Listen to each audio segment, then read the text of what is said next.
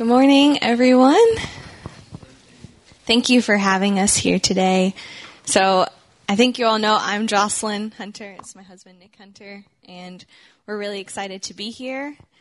And it's a privilege to just share about where God has taken us in life and the things he's done through us and the journey that we've been on.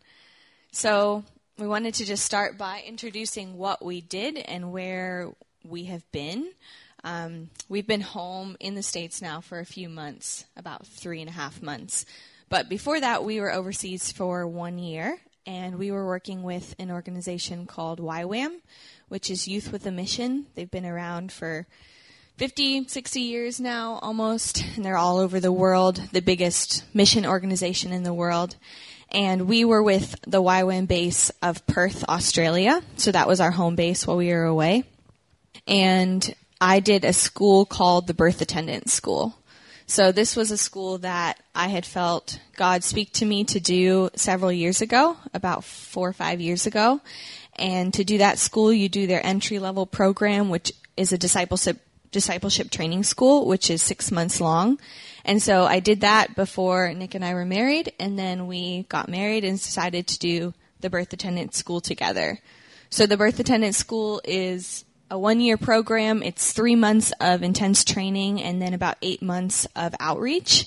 And it took us all over the world. So we want to share about what that was like and about our time in Perth as well. Yeah.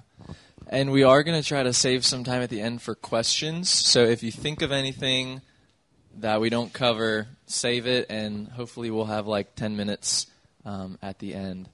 But one thing I wanted to say is that one of the first things I ever learned about Jocelyn is that she had plans to come do this school. The first night when we met, actually, at a young adults house group, as we were kind of saying some brief introductory things, one of the first things she said is, yeah, and then I'm going to go do this 6-month school and then this year-long school after it. And so it was like, wow, this girl has some passion in her. And so that was February of 2016, just to kind of give some context, that she's had this in her heart for a while. And then we finally left in July 2018. So the first place we went was Perth, Australia. It's a beautiful city, Western Australia. There's not much in Western Australia, so Perth is really where most of the people live on that entire side of the continent of Australia. And it's a beautiful city. Kind of reminded me of Cincinnati in some ways. I don't know what you can see. Just, not extremely huge, but definitely not small. A few skyscrapers and everything. And when we arrived, it was winter, July. So that meant that it was raining almost every day, which we were not expecting. We thought Australia would be sunny and warm all the time. It basically rained every single day and was cold, like 40s and 50s, it like not our kind of winter, but it was their kind of winter. And I had to get a picture with the koalas, so we went. Just right when we got there, did some exploring just to kind of get used to the area, the time zone, get over jet lag, and so we went and did kind of the stereotypical things, saw some kangaroos, saw some koalas. The YWAM base there is the third biggest in the world, I think, of the YWAM bases. So there are about 200 or 300 staff on this base, and every quarter they bring in about 100 or 200 students. So there's a lot of people coming in and out of there, and they really do a great job as a missions hub, training people, sending them out to the world, to the nations. And one thing that I was involved in there was the kitchen. So I helped feed the 500 people that are coming in and out of there, just cooking these humongous meals, serving people, going out shopping for the kitchen. Yeah, so that was, besides, some of you may know this, I was doing grad school online, still am, but while we were over there, I was doing my studies. So that was sort of the main thing that I would do while Jocelyn was in class learning. You know, it's hard to be in a place like that and not want to get involved with everything, and so I also tried to stay involved in different ways, and the kitchen was one of those ways. We did a lot of things separate while we were in Perth because I was in class all day and he was doing grad school in the kitchen. But also we did a lot of things together, like evangelism. YWAM is very focused on evangelism and reaching people with the news of Jesus. And so every Friday afternoon, the entire base of like 500 people would just descend on the city of Perth. And Perth is very, very diverse and multicultural. It's very beautiful in that sense. And so we met people from all over the world even before we felt like we were on the missions field. 'Cause sometimes, we were on the missions field in Perth, Australia, but sometimes you think, oh, if they speak the same language of me, it doesn't feel like missions. But it still is, and even more so when we got to meet people from all around the world at the same time. So that was something we did as a base, and we did as a couple, and we really enjoyed during our time. So like Nick said, I was in class every day, every weekday, and learned a lot about midwifery in 12 weeks. It was pretty overwhelming at times. They really try to cram in a lot of information, but it's not a end-all training that you're just done after 12 weeks. We take what we've learned and we go immediately to outreach and implement what we've learned, and we learn along the way. So that was a big thing that was part of our time there, was the midwifery training. We also did things like car washes to raise money. We did a run-a-thon to raise money for our outreach, different things with our team, with our school that we really enjoyed. And we'll probably say it a few times. I don't know if you said it already, but we especially just want to thank everyone who gave to us.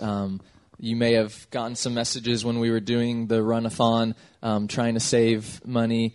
It's really, there's a certain cost that it takes just to get there, but then when you're there, there's a lot of fundraising for the other places that we're going. And so many of you supported us in that way, and we just want to thank you so much, as well as just covering us in prayer through this entire trip. And so the car wash and the run-a-thon were some examples of what we did, bake sales as well, and just a whole lot of prayer and intercession into finances went into that. Yeah, thank you all so much for being part of our team, supporting us back home. So now moving on to Uganda. The first place we went on outreach was Uganda, Africa. And we were there for the longest time of any country that we went on outreach. We were there for about 11 weeks. So this is our team that we are with. We are a team of 17. And yes, Nick is the only guy.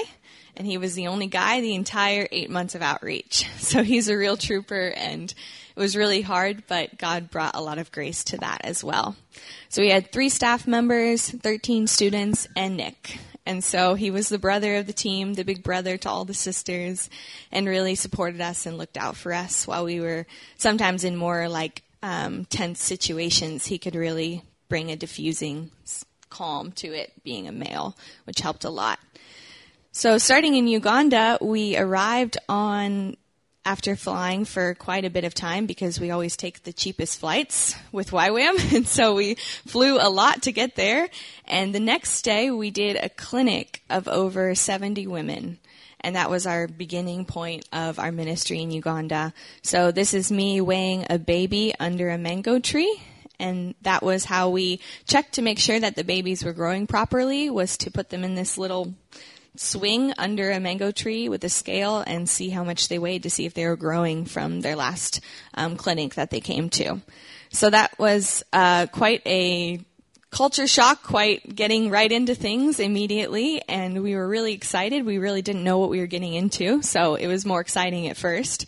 And then when we had to go to the next clinic like this, we were all like, oh no, this is so overwhelming. We're not sure we want to go to this one again. It was very, very busy, but we enjoyed it a lot.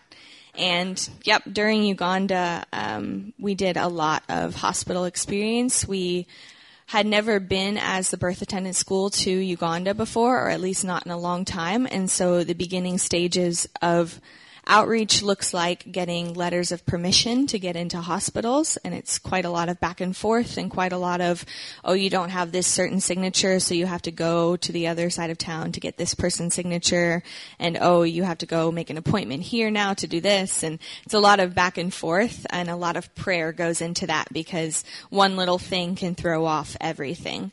And so we did get permission into several hospitals, which was amazing, and we got permission into a really big government referral hospital to work. And within about 3 weeks, I think, of being in Uganda, I did my first delivery as a midwife. And that was really exciting. That's little baby right there, and she's almost 1 now. Her birthday is the 23rd of October. So I was very excited to do my first delivery. This is something that I felt God called me to do for a long time, to be a midwife, and to be a midwife in a developing nation. And I finally got to do that, and so it was very, very exciting. One thing that's really cool about the BAS, the birth attendant school, is that they really, the girls really bring a different culture into medicine, into the hospitals. And I don't just mean that it's a bunch of white girls going in, but they bring a different spiritual culture, and they bring a different culture of care for people, for mothers and babies. That is not always the case in these other countries. And so one thing that they do is that they pray and ask God for a name for the baby, for every single baby that's delivered. And it's more so as like a personal, and as the BAS, they have a whole scroll of every baby that's been delivered on this school. And we reached 6,000 this year. So that's not just for our year, but for like the 20 years that the birth attendant school has been in existence. But yeah, so if the mother asks for help naming the baby, which sometimes they do, then that's a chance to share that name. Otherwise, it's just like kept to themselves and then written down later. And so what was this baby's name? Autumn Grace. This was Autumn Grace. Yeah. Yeah, and another thing that we do as a birth attendant school is that we put a hat on every baby that we deliver, and many other babies that we are with the mothers, even if we don't do the delivery. These are hats that mothers and grandmothers and family members have knit for us to take, and we take thousands with us on outreach. And we believe that it's kind of an act of declaring, like, it's a helmet of salvation is what we say. And so we put the helmet of salvation on the baby and we pray over their life. And it really brings, I think, something significant, especially in Uganda, where there is a lot of Christianity, but there's also a lot of witchcraft. And sometimes mothers will come into the hospital and the baby hasn't been born yet, but the baby's in distress, and there's a lot of complications that can happen. And we really believe that has to do with the spiritual dynamics there and just what has been done before the woman's even come to the hospital, with maybe going to a witch doctor and having spells cast on them or drinking potions.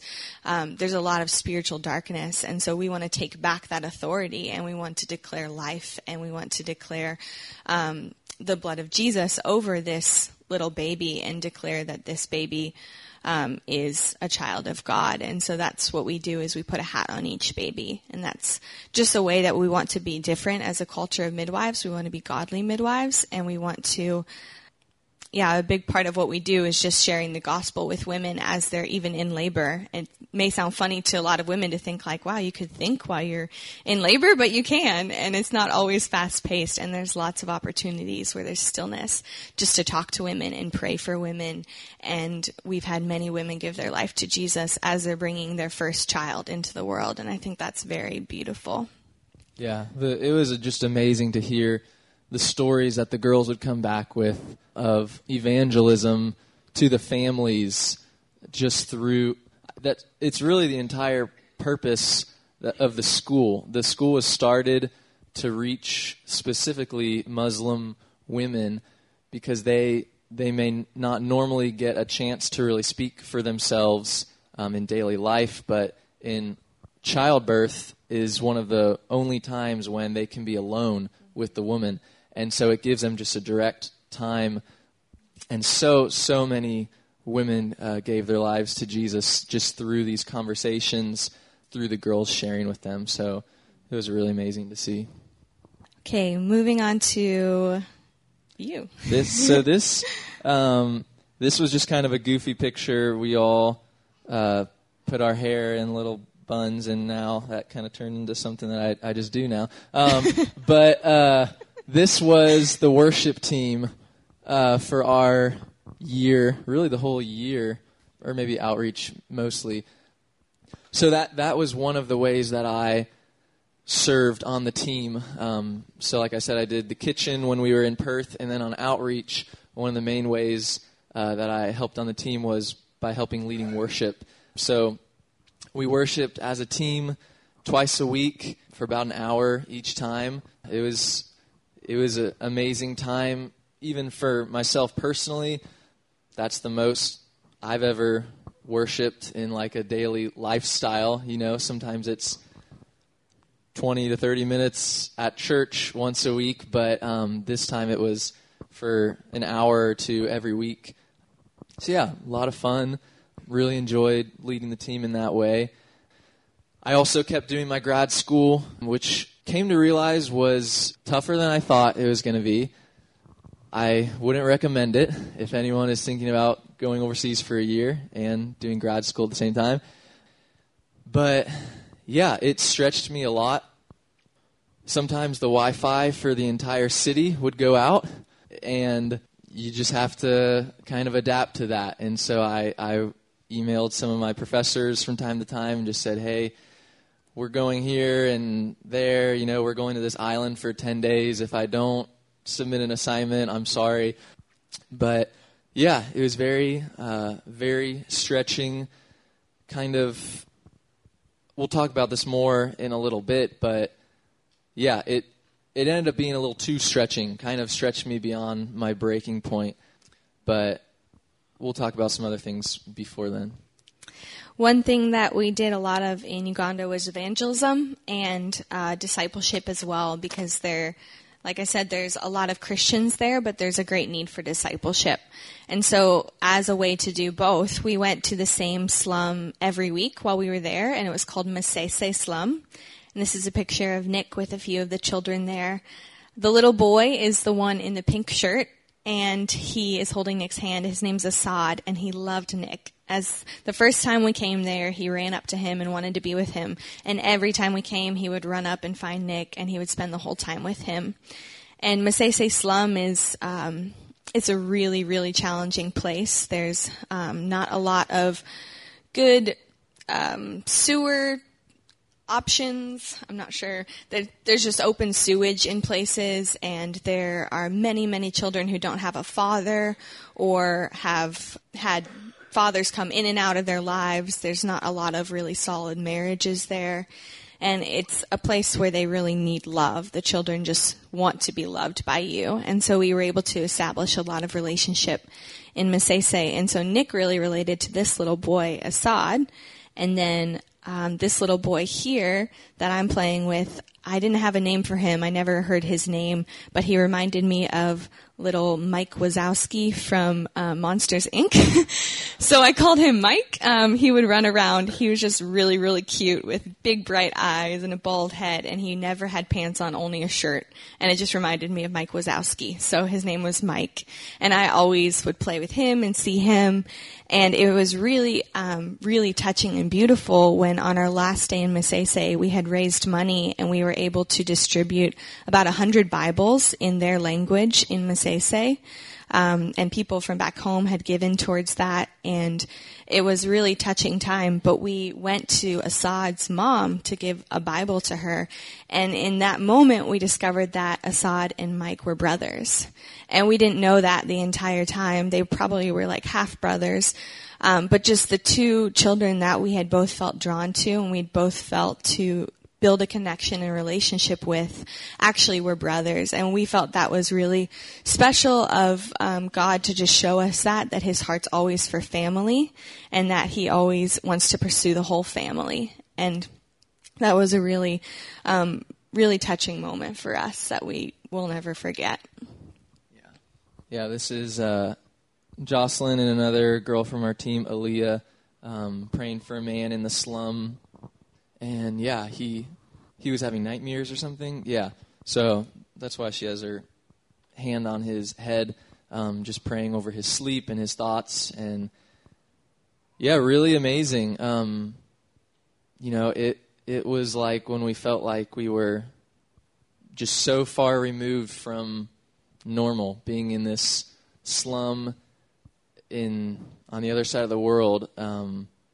There's really only one time where we were like even more removed, which we're going to talk about next, but just week after week we would go to the slum and see amazing things happen, just people giving their lives to Jesus. We would usually go with some translators, and there are churches in the slum, and they're trying to reach out, but it's just a very disorganized living situation.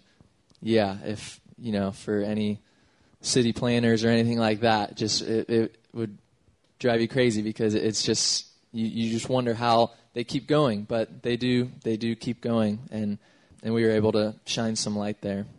Like I said, the only time we were even more removed from safety, so we went to Perth, had a base there. From that base, we went to Uganda, had a base there. And then from that base, for 10 days, we went to an island on Lake Victoria called Lingira Island. And that was just that just truly felt like living by faith. We were like, okay, we are literally out in the middle of nowhere. We had power for about 2 hours a day from a solar panel. We had one power strip for the entire team to try to charge all of our devices and things like that. No running water. Yeah, no running water.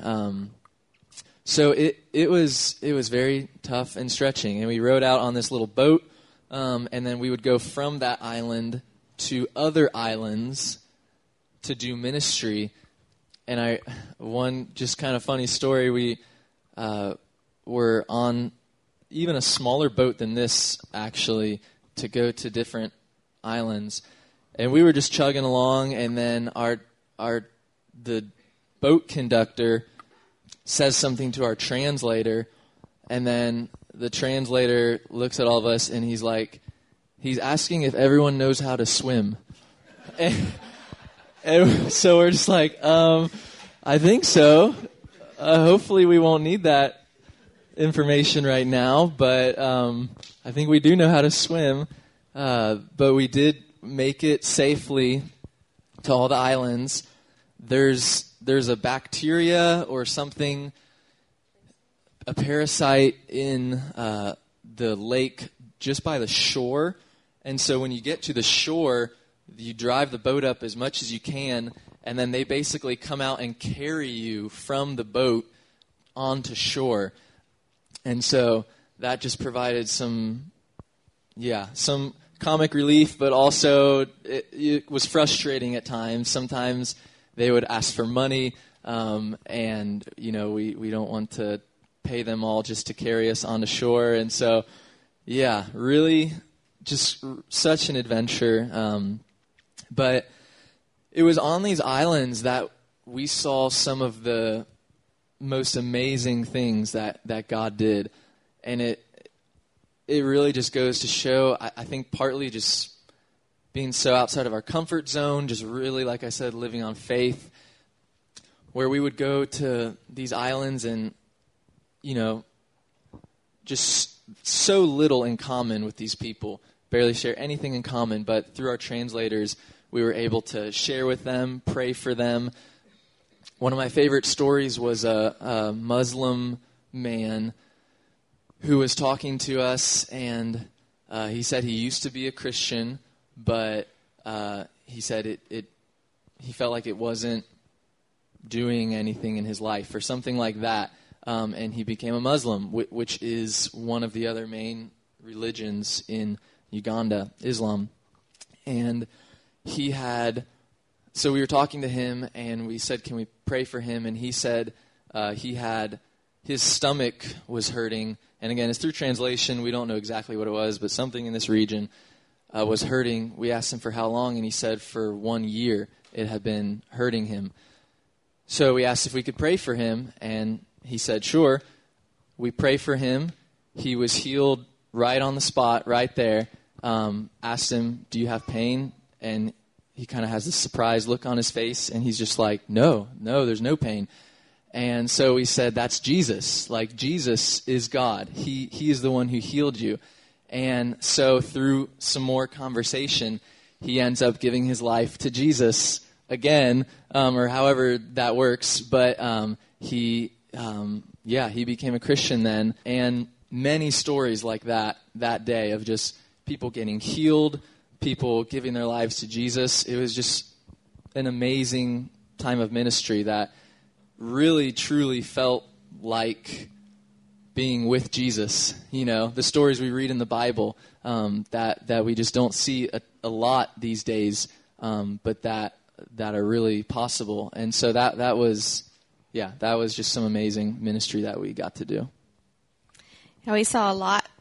We saw God do a lot in Uganda, a lot of miracles and a lot of people giving their life to him. And it is predominantly Christian and Muslim, and we really want to reach Muslim women. And so it was amazing to just see the women who we would talk to and tell them about Jesus, and they would say, I had a dream about him. I know who that is. I had a dream about him. And that's such a way that God speaks to Muslims, is through their dreams. And it was amazing to see that in person. Say, that person that you saw in your dream, that's Jesus, and he wants to talk to you today. He wants to be with you today, and he's real. And that was something that we saw over and over again. But being in Uganda was also really hard. We saw a lot of really beautiful things, but we also saw a lot of injustice, and we saw a lot of pain. And I've been overseas before. I've seen injustice. I've seen vulnerable people. I've seen children on the street. And all of that breaks my heart. But being in a hospital really was a new level for me of that. And so God really taught me a lot in Uganda about how to grieve with families. And that's something that I had never really encountered before. I had never really learned how to grieve well with people before. And that was something that he really did in me, was showing me that I could be present even when it was hard and painful and I didn't want to be there. But I could be present because in the midst of the grief and the pain, that's where God was in that moment. And that's where he wanted to be. And he wanted me to come and be his hands and his feet to this family. And in a span, I remember maybe in like November or something, but in a span of about 8 days, I sat with 3 different families who lost their baby, and none of those babies should have been lost. It was circumstances beyond the mom's control or beyond situations that made sense. And so many things play into that, with malnutrition and a lack of resources and all different things like that. The hospital that we worked at, they had 1 doctor and 1 operating room. So if a woman needed an emergency C-section, the doctor had to be available, the operating room had to be available and cleaned, and the power had to be working. And sometimes all of those things didn't happen at the same time. And so this baby right here is really a miracle baby. His mom was not doing well in labor, and there was a lot of complications, and she needed an emergency C-section, and it wasn't going to happen. And she needed to be transferred to a different hospital, but the ambulance didn't have any fuel. And they said the family had to pay for the fuel to transfer her, and the family didn't have money. So we were trying to put together money to pay for the fuel for the ambulance to send this woman on. And finally we realized she won't make it 2 hours in an ambulance. This can only be an act of God to save her life and the life of her baby. And we prayed and prayed and prayed, because we believe that's one of our roles as midwives, is to pray. And we saw a miracle, and this baby and this mom lived. And it was something that we didn't expect to happen, but we were so grateful and relieved that it did. And we really saw God work a miracle that day. And it's an amazing story, but there's also days where we saw death and we didn't see a miracle. And that's a lot to wrestle with and a lot to understand afterwards of, God, I prayed and I didn't see something happen. What happened? Why didn't you come through today? And God really brought me close during those seasons and really showed me his heart and his character and his goodness. And I learned a lot about him, and I learned a lot about his heart for people, and I learned a lot about grieving with families. And it was really, really, really hard, and it's something I'm still working through a lot right now. But I'm so thankful that I was able to grieve with these families and be God with them in those moments when they were alone. And in Uganda and many countries, death isn't the same as it is to us, maybe in the U.S., where it is shocking and it's horrible if someone we know dies. And in Uganda, they all know someone who's died. And so it's not something that they really take time to grieve over. It's something that just happens. And yet people need to grieve and they need to be able to process. And so we got to be someone in those moments who allowed them the opportunity to grieve and allowed them to hold their baby and have those moments that they'll never forget because they got to grieve in the moment. So Uganda, and I realize now, seeing the time, it's 9:42 and we're only like 3 months into our trip. But really, I think many of the significant things, Uganda was the most we spent in any country besides Australia. So it was kind of our main outreach country when we think about it, which is maybe why we're sharing more about it.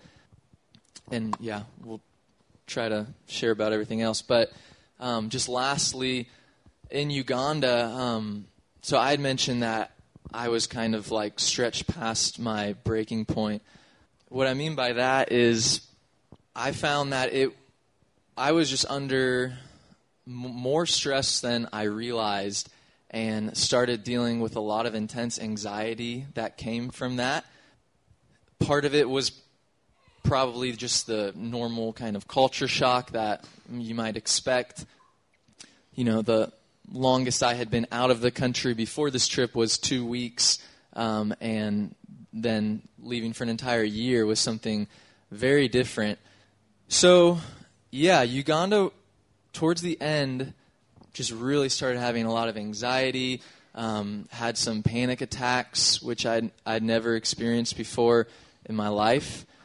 And that kind of continued for the remainder of our trip, like a battle with the anxiety. It was very much a roller coaster. And if you were following our blogs at all, sometimes we posted about that and just asking for prayer. But one thing that I really learned from this trip, and one big takeaway, is just how to trust God, because I realized that it's really in the times when you feel like you have nothing left that you really learn how to trust God, because you kind of have to. And we just, I think, came to the end of ourselves so many times. It was a constant coming to the end of ourselves. This entire trip was just like, well, I've used up all the strength that I have, so either God comes through here or we're just going to have to go home early. We're going to have, and that is even a thought that we considered, and our leaders had even brought it before us, like, if this is too much, you guys can head home early. But we both wanted to finish. We both wanted to finish what we felt like God called us to. And so, yeah, I think we both learned a lot about how to trust God in extremely difficult times. And the rest of the trip, we were trying to walk that out. And we're still trying to walk that out. And, it's been a lot of prayer and getting counseling and resting and just trying to do healthy things for our mental health, we realized are important just as for our spiritual and physical health. So that was tough, and we went back to Perth for Christmas and New Year's, and that is us. And you can see I was in much need of a haircut and a good shave by that time. But we took the 3 or 4 weeks in Perth to try to do a bit of recovery and to try to regroup and celebrate Christmas, even though it was like 95 degrees that day or something. Yeah. And so, do you have anything to say about this time? That's good. Yeah, we better keep moving. Yeah, so jumping next to India, we left, I think, January 7th for India, and we were going to India for 5 months. That was the plan. That's what we had been told. The birth attendant school had been going to Hyderabad, India for 16 years. We had great relationships in the hospital there. They had seen God do a lot over the years, and so we were ready to do a lot of hospital work. One of the hospitals that we were going to work in, they did about 120 deliveries a day. So there was a lot of opportunity for us to get a lot of experience. And during that time, we also did, for my school, we did a second lecture phase. So we did classes again while we were on outreach to continue learning more about complications of labor and things like that. And Nick was doing a lot of grad school. He was working out at a gym, meeting some friends, which was really nice. And everything was going pretty well. We were starting to get pretty exhausted and burned out already because the speed of India was just really quick for us. And then suddenly, 3 weeks into our time in India, we had immigration come to us, and they told us we had to leave.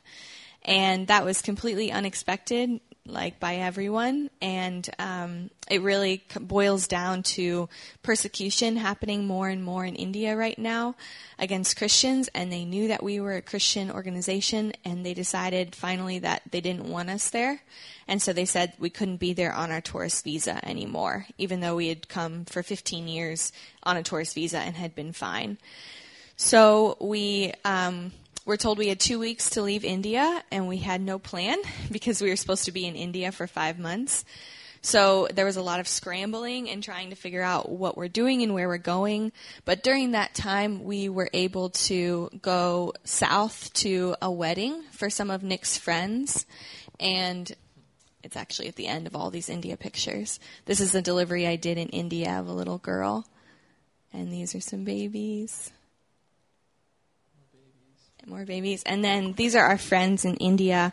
Their brother was getting married, and Nick lived with these guys for a couple of years out in California and was really close to them. And so we were thankful that even in the midst of being kicked out of India, we could still travel south and go to our friend's wedding. And it was just really life-giving to be with another couple, another married couple. Since on the team we were with all single girls, we really needed that relationship with another couple in that time. So that was something that brought a lot of life to us, and we're really, really thankful for that. And so then we had to figure out where are we going and what's going to happen. So needless to say, this was a very stressful time of a team that was already a bit stressed, and us being already a bit stressed, being the only married couple on the team. And we came to realize the school really is designed for single people, kind of the pace that it goes at. So we started having to be a little bit more clear with our leaders about what we need, and we started kind of like taking a break from certain activities to just have some time just for us, which helped a lot. We had a layover in Malaysia, basically, for 1 month. So we didn't really know what we were doing day by day, thought we were getting back to India, couldn't get back into India, so we tried to get into some different countries. Yeah, it was a really both refreshing and challenging 5 weeks because we were in kind of a more developed nation, could actually take like a real shower, not a bucket shower. The food in India was so spicy. So spicy. And so it was nice to have a little less spice in our life. And so there were some things that were refreshing about Malaysia, but we also were in this crazy holding time of we don't know where we're going for the next 3 months. While we were in Malaysia, we had to move 3 times of where we were staying, our whole team.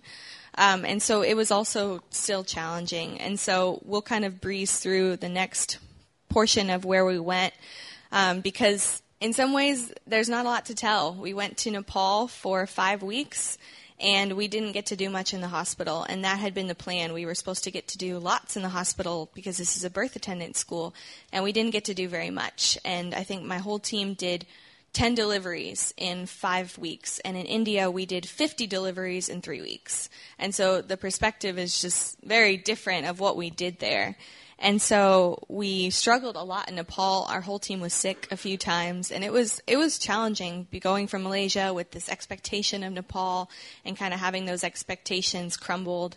And so from there, we went to Cambodia, and Cambodia was also very hard.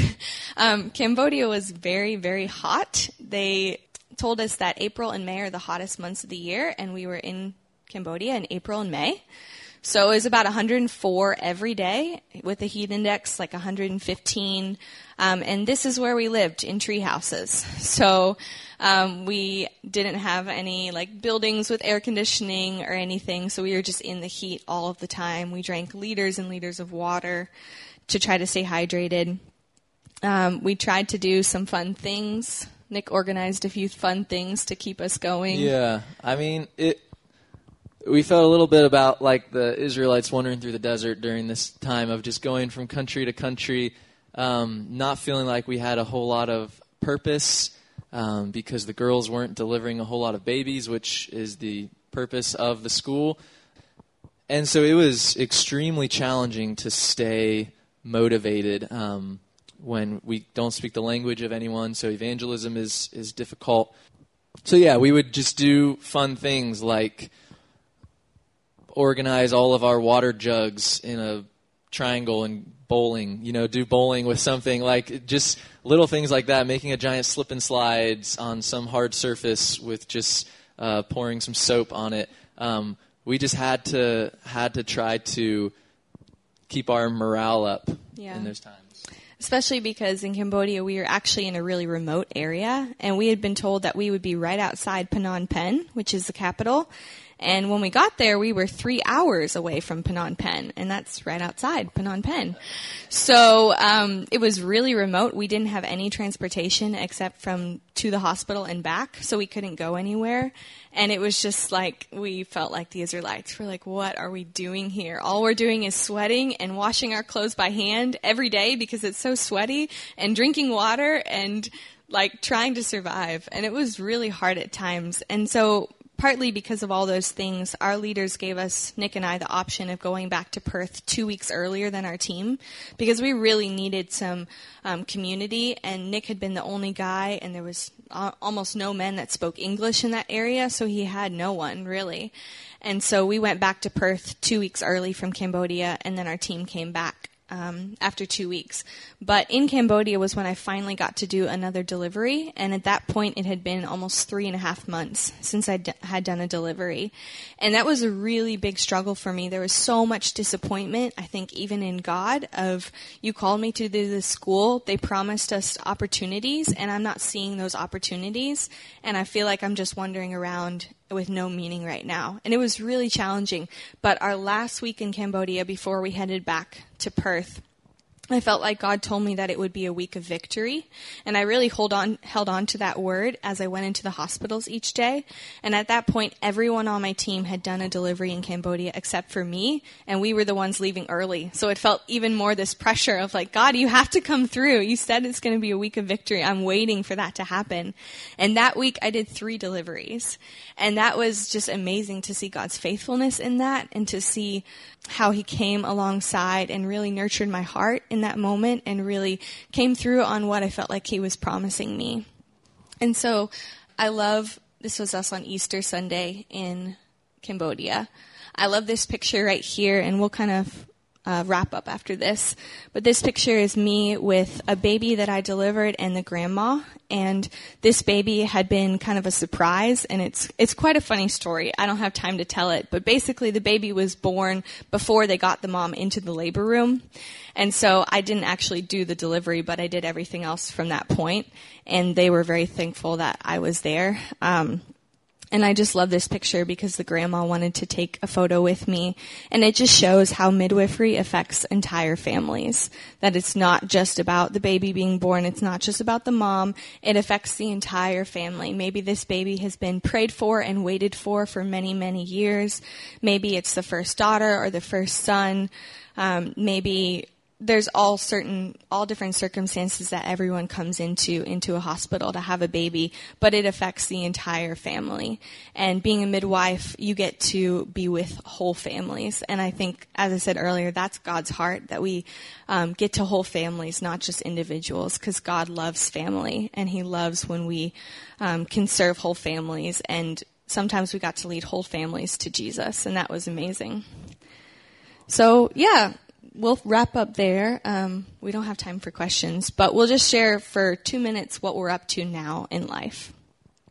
Before that, just 1 minute I wanted just to share overall, what did we take away from this trip, and what would we tell other people? The biggest thing, God is faithful. He's good. There was a song called The Goodness of God, which actually came out while we were in India, I think, and it became one of the anthems that we just sang over and over and over as we were being kicked out, as we were learning again that we had to move, as we were learning again that we have to learn a new culture and currency and language. We just kept singing that over and over, that God is good. He's always been faithful. He's always been there. When it felt like he wasn't, when it just honestly felt like he wasn't there, he actually was. And so that I think for both of us is a big thing that we've taken away and that we're trying to cultivate even now. And so, and we will be here in the break after the Lord's Supper if you have questions, just so you know. But yeah, so now I'm finishing grad school in counseling. I'm going to work as a counselor, and right now we are living with John and Marlene, and so our goal is to take the load off them and move back into our own place once we can get some income. And Jocelyn is doing some cool things. Yeah, I'm working as a doula as well, like I did before I left on the trip. I'm nannying, and I'm also starting to work with a local midwife as her assistant, and that's really something that God has brought about that I'm really thankful for. That's a calling that I feel like he's placed on my life, and I get to do that here in Cincinnati. So long term, we don't feel called long term overseas, but we think that God's really given us a heart for missions and for the nations. So we know that's always going to be part of our future. And so it may look like more short term trips with an organization that we continually work with and go back and do the same thing with them over and over again. Maybe it will look like an organization that we start stateside and then help partner with overseas. We don't know exactly what the future holds, but we know that missions is important, and that either we are sending people onto the missions field or we're going ourselves on the missions field, and we want to be part of both of those things. So thank you everyone again for prayers and support, and we love you all, and that's it. Word of prayer. Yeah. Father, thank you just for this opportunity to share. Thank you for the hospitality of this chapel, just letting us come in here and share. Thank you for everything that you did on our trip, God, and our lives, and just even the things you did in the lives of the people in this room over the year that we were gone. Lord, thank you that you're always doing good in our lives. You're always, you just love us so much, and we just praise you for that today. And we just pray in your name. Amen.